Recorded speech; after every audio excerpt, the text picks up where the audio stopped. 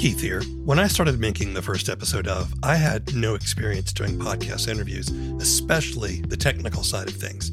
It was a lot of confusing steps, setting up double enders or making do with low quality recordings on whatever app I could figure out. But it got a whole lot easier when I started using Zencastr. Made for podcasts, with Zencastr, it's so easy to do everything. You and your guests log in with a browser and record studio quality sound and up to 4K video, even with an unstable connection. And it's an all-in-one deal. You don't need a lot of different tools or services. With Zencastr, you can create your podcast all in one place and distribute it to Spotify, Apple, and other major platforms.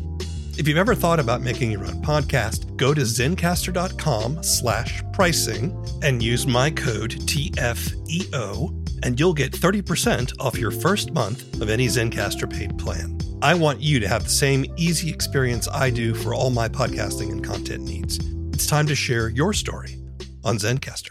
Hey, it's Keith. If you're a lover of audio drama like I am, you need to know about the Apollo app. Apollo is designed around audio drama, so finding your next story is easy. You can always listen through Apollo for free, but there's also the Apollo Plus subscription. With it, you get ad-free listening, exclusives, and other bonus content for over 40 shows. And 70% of the revenue on Apollo Plus goes to those creators. Join Apollo Plus through the Apollo Podcasts app or apollopods.com.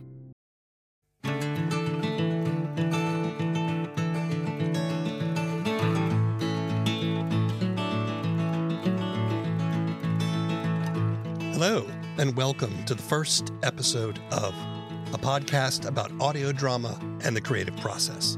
I'm W. Keith Timms, audio drama producer and podcaster. In this show, I listen to the first episode of an audio drama, then have a discussion with the creators about their show, their methods, struggles, and successes.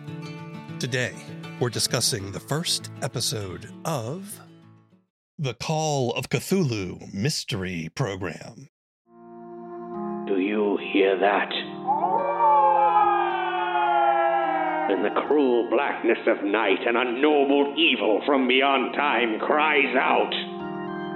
What dark deeds unfold on the streets of Arkham, and which unwitting souls, innocent or impure, will succumb to the maddening call, the Call of Cthulhu. Part audio drama, part role-playing game podcast, The Call of Cthulhu Mystery Program is a hybrid creation run by Kat Blackard of Omniverse Media. Using the tabletop RPG The Call of Cthulhu as a springboard for collaboration, the cast tells stories inspired by H.P. Lovecraft's works of cosmic horror through a tabletop game session, which is then edited, scored, and in some cases rewritten and re-recorded under Blackard's direction. The show is an anthology of horror comedy tales. The first episode, The Terrible Secret of Lot X, introduces us to wealthy world traveler Estelle Thorpe, who discovers a diary and a lot of items she purchases at an auction. The diary chronicles a series of disappearances in a nearby town, and Estelle assembles a team of eccentric adventurers to investigate. I spoke to Kat remotely from her home.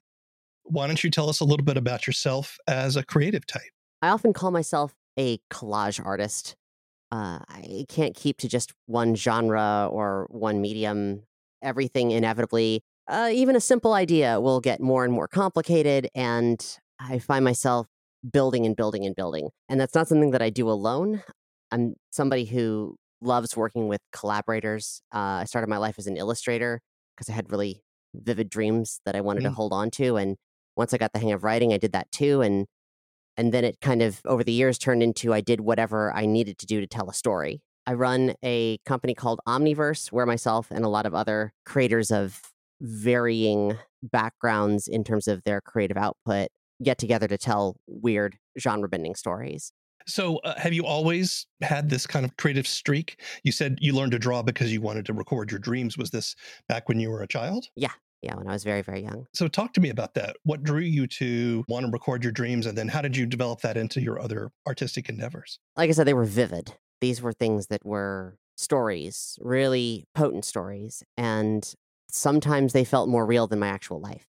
So I wanted to do everything I could to hold on to them and in some cases try to make them real. And Yeah. if I had to psychoanalyze myself, I'd say that that's probably in no small part to do with being a transgender person. There were a lot of elements of those dreams where I was seeing pieces of myself that I couldn't internalize based on the world around me broadcasting their idea of Mm, what I was meant to be. right. Do you do other things like do you do music? I don't make music, but I do have a kind of fluency in it. I was a pop culture journalist for a long time, especially when it comes to music. I was a staff writer for the music website Consequence of Sound, which is now known as just Consequence, for over a decade. I Cool. wrote about a lot of different things there as they kind of branched out, but they started with music, and so that became one of the primary things that I'd write about. Yeah. Myself, I got started in theater and performance mostly, but I took music for a while and I took drawing classes. I never was very good at drawing, but I guess if I had stuck with it, it probably could have improved. But I've always liked that. So I find myself drawn to a lot of different arts. And personally, I love the multidisciplinary, like performance art kind of stuff. Where Yeah. it's narratives that are told through many different media that intersect in different ways and so forth. I don't know if you know of Laurie Anderson, the performance artist, but she's Laurie one. Anderson is one of my biggest influences of I all know time. she's such a hero of mine.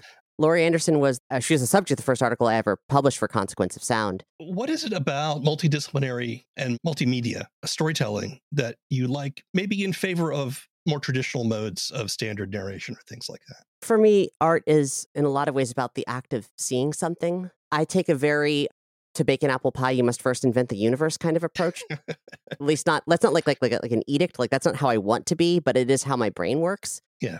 And so I kind of like can't help it. I see everything with a kind of dimensionality that once I get into the guts of a story or a project, it starts branching out in a lot of different ways. I just over time have solved those problems for myself in terms of like, how do I do this? Okay, well, cool. I've not mastered that, but I'm good enough at that I can keep going with this and plug on through. I've also existed predominantly in an independent space. I've had the fortune of being able to do that for a long time. And so that kind of problem solving that turns into skill sets and so forth is just kind of part of the territory. But also I do thrive on collaboration and working with others, then we kind of inform each other's creative development in different ways. The collaboration is one of my biggest skill sets, in addition to being able to kind of at least poke my way through certain disciplines that I might not have a major handle on. But at this point, like, I mean, I'm a professional graphic designer and I'm a professional illustrator and sound design and writing in multiple disciplines. And I have ADHD, which might explain a few things. So kind of like jack of all trades, master of none, Sure. theoretically, Yeah. but I do my best. Can I ask what you do to pay the bills? It is podcasting. Okay. I'm fortunate to be in a situation where that is, for the time being, a workable thing, like podcasting and freelance work and a bunch of different things, like sensitivity and diversity consultancy, for Hmm. example. Again, I find myself in a very fortunate circumstance that's more complicated than I can really get into here, but I'm able to live meagerly, therefore live creatively. Oh, I like that. I like that a lot. And this is Omniverse Media, which you mentioned before, right? Which is your production company. Yeah, I have a career that goes back over a decade in talk podcasts and also role playing podcasts, sometimes commonly called actual play. But I don't really think that that applies to what I do, because actual play implies that it is a recording of the document of the tabletop gameplay. Whereas I've always looked at tabletop gaming in the podcast medium, and insofar as how I've done it, as the template for what for audio storytelling. Like, Yeah. we create the story together, but the final product could have original score and cinematic sound design and so forth, which is the genesis of where the Call of Cthulhu Mystery Program comes from. But before that show, there were multiple other shows that kind of led to where we are currently insofar as Yeah. our craft. I guess you have a history as a gamer. Yeah, in a lot of different senses. However, when it comes to tabletop gaming, I actually had never played a tabletop game until I played one for a podcast. Oh, that's interesting. So it's always been really performative for me. It's always been a theatrical thing. Even when we did it in this, our first show was called Dungeons and Doritos. That was something where I took character role play to an extent that sort of encouraged everyone else to do that too. Yeah. And it became the basis for that sort of performative role playing with the intention of making it an audio drama became the basis for what we did going forward. As the contingent winner makes her way to her automobile, the sore loser steps out from behind a nearby car. His graying hair is an unwashed mess, hastily combed to the minimum standard that would have gotten him in the door. His heavily scarred face is the only thing wiped clean. Beyond that, his flesh is covered in grime around his neckline and ears. His hands are filthy. He staggers forward, his shirt partway open, clutching something close to his chest, obscured by his jacket. This clearly unhinged man has made his first move. Now it's time for Estelle Thorpe to make hers. He's only a few feet from you. What do? I stand my ground, cautiously. Look what they've done to me. I'm him and he killed me. That bastard killed me. Keep your distance. He is holding something out at you. As in he's offering something to me, or he might have a knife. You're not sure. This is a crazy hobo. I mean, you can roll psychology. I will roll psychology. I have a 60 in psychology, and I rolled a 40. Okay. Well, he is heavily unhinged. He has not seen proper sanity for a long time, but he doesn't seem threatening. Tell me a little bit about the show in your own words. It's not quite an actual play, but it's also not quite just an audio drama either. It's kind of a hybrid, right? Yeah, I think of it as a 50-50 blend. I've been using the term RPG audio drama for a long time. Ultimately, the Call of Cthulhu Mystery Program is an anthology series where each season is a standalone story that is a horror comedy rooted in historical fiction. Thus, so far, all of our series have been set in the 1920s. And it covers a lot of genres in a way that is organic because we have folks embodying their characters. We're getting performances where the horror is visceral. These characters could die at any moment, and they're experiencing pretty tremendous things. And then also the humor is really sharp because they are trying to naturally break this tension. The jokes aren't really conceived, they happen. And as such, the stories are very interesting and winding because there are so many different voices that are collaboratively telling the story. It's based on the work of H.P. Lovecraft, who wrote some really fascinating dynamic works, but was also a deeply problematic product of his time insofar as like white supremacy and stuff. It's pretty nasty once you get into the things that he believed during the height of his career. Our show focuses on the Lovecraftian mythos through a queer lens for the most part, and maybe not explicitly in a way that's obvious, but Lovecraft's mentality was such that the average person, and in his mind, the average person was a white cisgender Christian man and a heterosexual. They might look at a being with more than two eyes and strange appendages and weird insect-like wings that's the size of a Volkswagen and have a sort of existential fit and become totally terrified. But that's a really anthropocentric view of things, the lived human experience, the lived human aesthetic as like this dominant force that the entire world revolves around how humans perceive it. But we don't exist in a world where humans are truly the dominant species. Like our species is kind of, it has a deeply problematic impact on the planet. Other species and their perspective on things are just as valid as ours are. The world does not exist to serve us.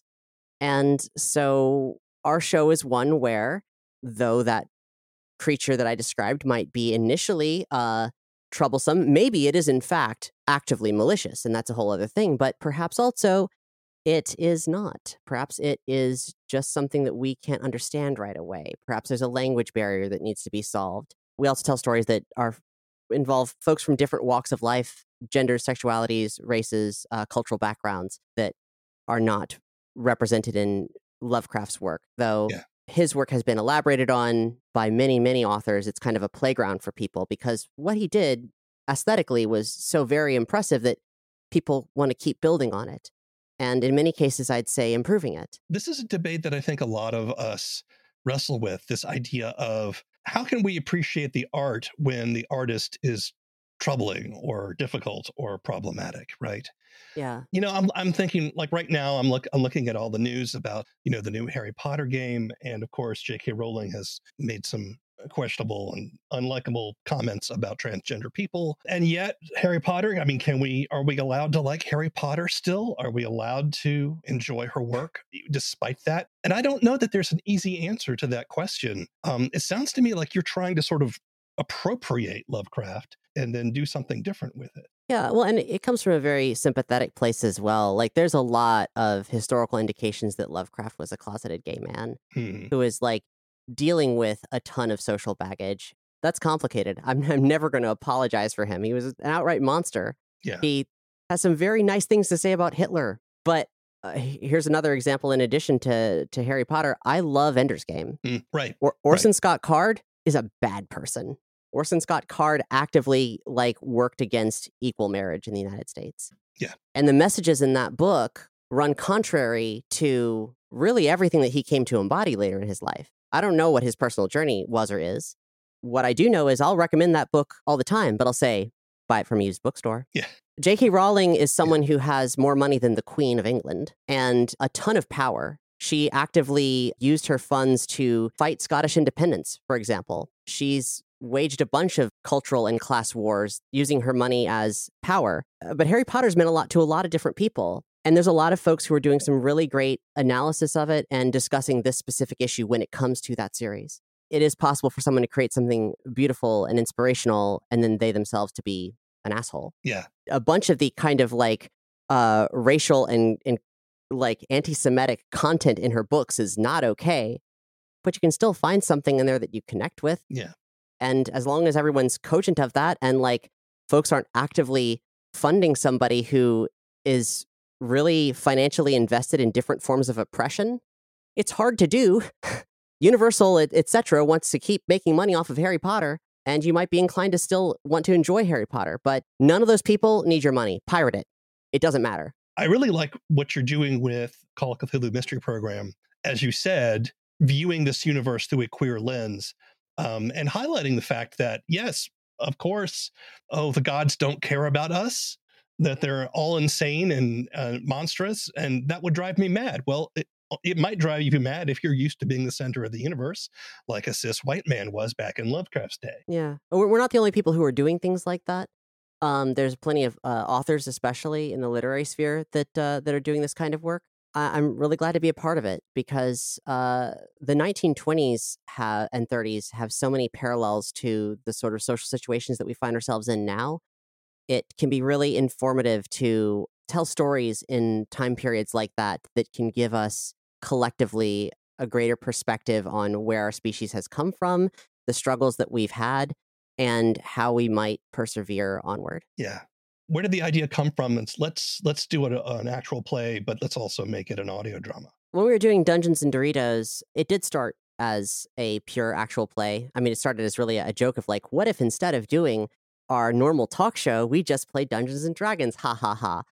As far as I know, I'm sure there had been people who were releasing tabletop role-playing sessions as podcasts at that time, but I wasn't really aware of them. It certainly wasn't a genre in and of itself. We did that for a while, kind of in our own little bubble, and had a lot of surprising success doing it. I had always been a fan of audio dramas and different forms of audio narrative storytelling, like Laurie Anderson's work, concept records like The Wall. So it wasn't much of a stretch to start putting music in and start adding sound effects. Eventually, that elevated to the point of collaborating with a composer to create an original score and getting cinematic sound design. Yeah. We were doing crowdfunding for our work before Patreon was a thing. And we're sort of organizing through our website different kinds of monthly donation drives. Eventually, we did one to determine what would be a role-playing one-shot that we would do, that our fans would choose the system and we'd just do whatever. We did this a couple times. The second one rolled around, and the Call of Cthulhu, which had been a runner-up the first time around, was the winner. We gathered together our usual cast of hosts and played the game, and it was a great experience. I'd never played it before. But our game session, what was supposed to be a one-off, went for several hours. Yeah. I was like, well, we can't, this isn't a one-shot anymore. We got to do something special with this. So I realized, okay, so I'm going to have to break up this winding investigation-based story and figure out where episode breaks are. And the next thing I knew, I was writing it. Like, we had all gathered together and collaboratively built the story through role playing. But then I was doing a layer of production that I had never done before. I created a radio framing device that was presenting the episodes as episodes of a radio serial in the 1930s and building out different ways to divide up the action and the scenes and restructure them and move them around so that they felt like satisfying episodes of something. For listeners who maybe are not totally familiar with an actual play style podcast, tabletop role playing is usually a largely improvised session of collaborative storytelling with rules about a genre, fantasy, science fiction, horror, what have you, where the story unfolds based on a game master or referee who is kind of the one who holds the secret to the stories and helps move things along, and then gets the actions of the players to participate. And they indicate what they wish to do within the confines of the story. Sometimes dice are used to add a random element to determine success or failure of certain choices, and so forth. And actual play podcasts, a lot of them are simply recordings of a group of friends playing a game. But your show is a little different because there are some sections which clearly sound like it's a role-playing session. You can hear the game master describing the situation. You can hear people roll dice and talk about their skills. But then there are other sections of the show which are, to my ears, they sound very much like scripted audio drama content with two people actually having a scene, a discussion about what's going on in the story and that sort of thing. I saw something horrible today. A deranged man tried to outbid me. He confronted me afterwards and he said, "I'm Charlie and he's me." But he got me killed. Like, he said that he got me killed. Was it Pell? Back from the dead. I don't think so. Surely someone would have recognized him, but maybe a grave robber. He showed me an organ that was beating on its own. Blessed Mother, are you sure? It was like a dream. It happened so fast. He said something like, "He who shall not be named killed those boys, and it's my fault." Something about a king making his entrance. I moved to Estelle, kneeling in front of her, holding her hand. I can now see she's much more affected than she's letting on.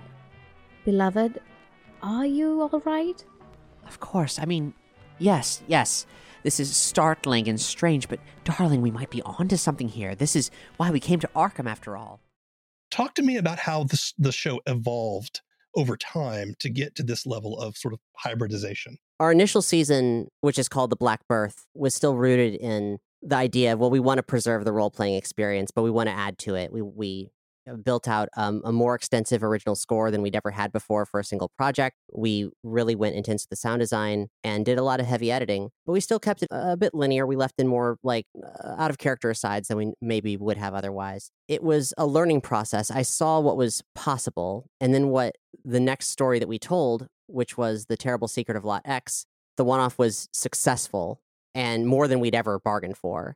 So we're like, well, let's go back to this. And I said, okay, we're going to go back to it, but we're going to do it differently this time. I collaborate with the Game Master, or as we call it in the Call of Cthulhu, the Keeper of Arcane Lore, Luke Stram. He is ultimately the primary storyteller when it comes to writing the scenarios and creating the central narrative that binds everything together. And then I also cast all the players as people who are both actors and writers, people who are ready to embody these roles to the extent that they're making decisions that shape the entire piece. So that level of investment is really, really important to what we do. That makes it a story that is real. I'll be at the table, whether I'm a player or not, directing in some regards. I'll say, okay, well, that you kind of deliver that sort of out of character, but that should be more in character. Do it again. And it would be really great if we had a moment like this. Can we stop everything for a second and role play that? The episode that I listened to as your first is the Mystery of Lot X. But I also noticed that there is another episode which was billed as your first, called The Black Birth. Can you talk to me a little bit about why you sort of moved things around a little bit in your scheduling with that? The Black Birth was our first story that we recorded, and that was done basically with the intention of being bonus content, a special. When the show took off and got its own independent lease on life, various aspects of that season stopped being relevant and stopped making sense in that context. In its original context, people knew the actors. Therefore, they kind of knew how to understand the way that they behaved and so forth. It was also not explicitly the same level of audio drama of what we have become. So there were a bunch of other decisions that I would never have made now in a million years. But then it was just meant to be an elevated version of a bunch of folks playing a game. I can tell people that we are an anthology series and you can start at any season and have a great time and not need to go back. I can say that until I'm blue in the face, but that won't change the fact that people are still inclined to start at the beginning. So we made the conscious decision to move what was our second series to the front of the line to be the experience that people get to know us through first.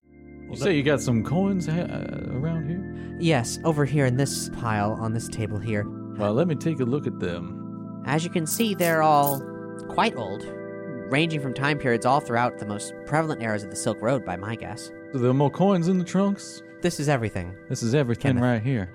You look through the coins, and one of the coins is interesting. It looks like it's from what Estelle has marked it, it's from some small Southeast Asian trading outpost, and it appears to prominently feature a delicately engraved red herring. An actual fish? Yes. Okay. I wanted to make sure there wasn't some sort of a literary device on the coin. Everybody, roll your education. You all spend a lot of time really crafting the story beats. I get a sense that you've probably done retakes of lines in that you've even if not actually written out some scenes, at least said, let's do a scene with these two people talking about this, and then recorded that. It does flow very well. It's not the kind of rough-edged kind of thing you often hear with podcasts like that. Yeah, we do have extensive rewrites.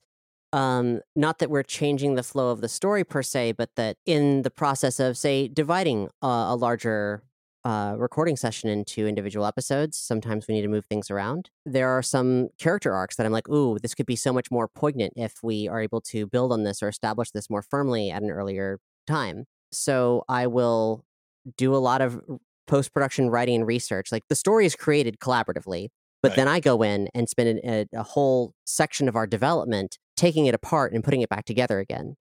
I'll have people re-record the lines that they delivered at the table, but in a different context, segueing into a bunch of new dialogue that allows for a better rhythm, pace, further establishment of more backstory. Entire scenes will be added in if they help things coalesce more. Do you think you'll ever just write a story and leave out the role-playing part? Yeah, that is something that we're exploring. It's weird because I recognize that I've pigeonholed my show by hybridizing these two genres.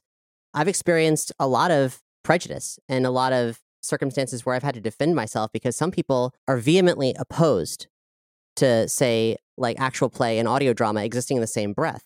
And that'll usually be based on biases created by low-quality programs. Yeah. And I don't want to have to compete against that. That's a lot of my bandwidth that shouldn't be eroded. I should be telling stories. But I love what we do. I love what we create. At this point, I would hazard to say that it is absolutely indistinguishable what is actual gameplay and what is not. It is entirely hybridized. But I don't need the conceit of dice to tell the story. So what do you struggle with? I struggle with my nature to overcomplicate things. I with ADHD, it's both a superpower and also a disability. Right. My propensity towards collaboration, I've realized in hindsight, is a defense mechanism. It allows me to get things done. And being placed in, say, like a monolithic leadership role is really dangerous for me because it highlights the places where my organizational and focus-oriented disabilities break the most often. So having people that I'm bouncing off against all the time or holding like each other mutually accountable for things, having a less of a conventional power structure, that helps a lot. But it is always difficult. I also really don't handle hustling very well or social media in general. Oh, right. Yeah. It feels like my brain is fracturing. Like I don't know how creatives exist in those spaces as intensely as they do, because I just find them so tremendously distracting. But I want my work to be appreciated. I want to increase my chances of people experiencing these stories. We're all working really hard on them. I want them to do well. But I'm a small studio. I don't have a lot of bandwidth. And anytime that I'm working, like trying to shift gears in my brain to work in a social media context, is time that I'm not creating the things that people actually want see or hear from me. Yeah. Or that makes me happy. How do you measure success? Well, allow me to get a little bit personal and hopefully not go too off the rails too much of the long story. Sure.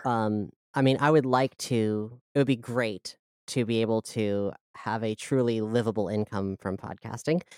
But that is, who knows if that's even ever possible in a way of still being an independent creator. There are a lot of compromises that have to happen there. Yeah. I've talked a little bit about, in vague terms, about my experience of transition and how I wasn't a fully formed person beforehand. Well, part of me waking up to the truth of myself is in tandem to this sort of measurement of success. When I was a journalist, I would always put a focus on talking about media. You know, in a lot of talk podcasts, people will share what's been going on in their life and stuff. And I was adamant, like, no one wants to hear about that. I don't exist. That was a way of me not being comfortable with the reality of my physical presence as a person. It was more comfortable for me to exist as a voice in a box who was talking about media. That's something that I was okay with.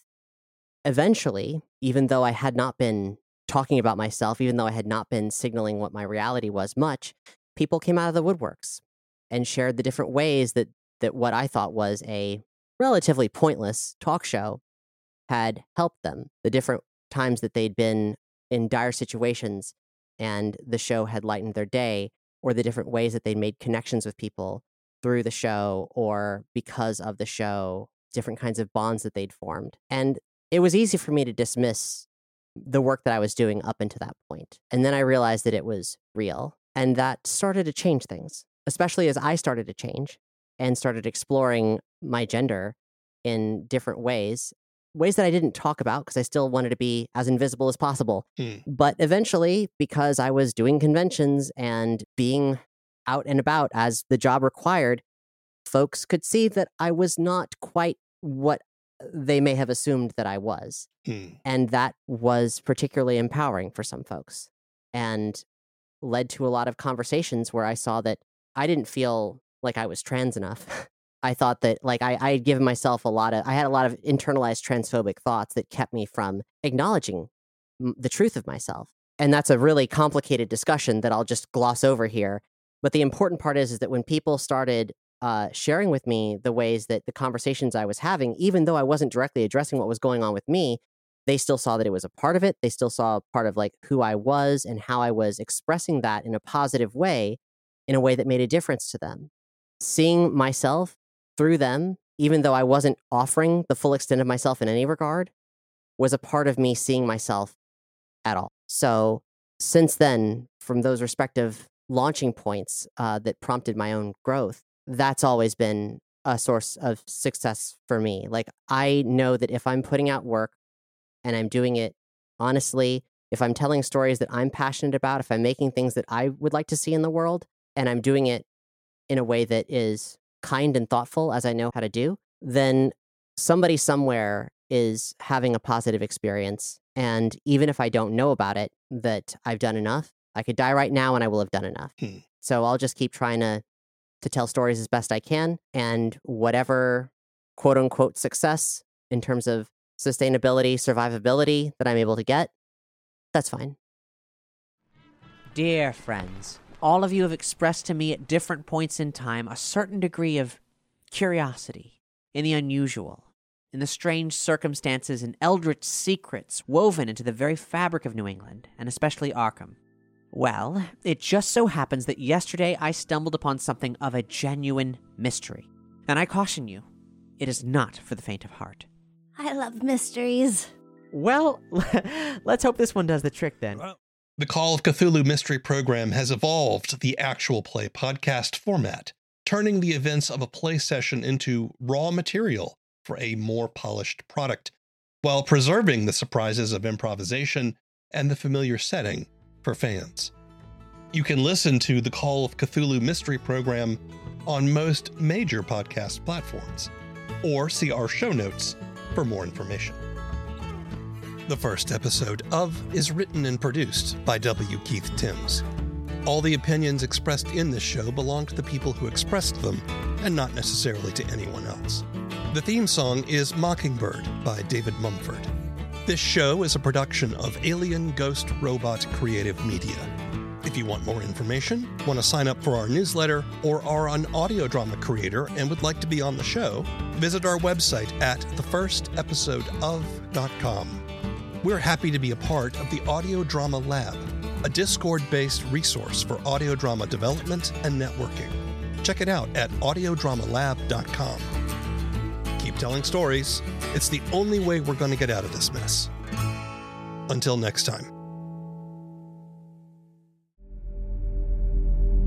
I know you got questions about him. Where did he come from? How did he do all those things they say he did? Was he a terrorist? Was he crazy? Was his skin really blue? Well, I'll tell you what I know. I was there with him, driving through the back roads under the stars. I was witness to wonders and miracles, and to the darkness that's coursing through the veins of our country. He came to fight it in his own strange way, but no one leaves that fight unchanged. Not even Rael. People ought to know the truth. And I was there. The Book of Constellations is a down-to-earth sci-fi road trip. It's audio fiction, and you can find episodes at bookofconstellations.com or wherever you get your podcasts.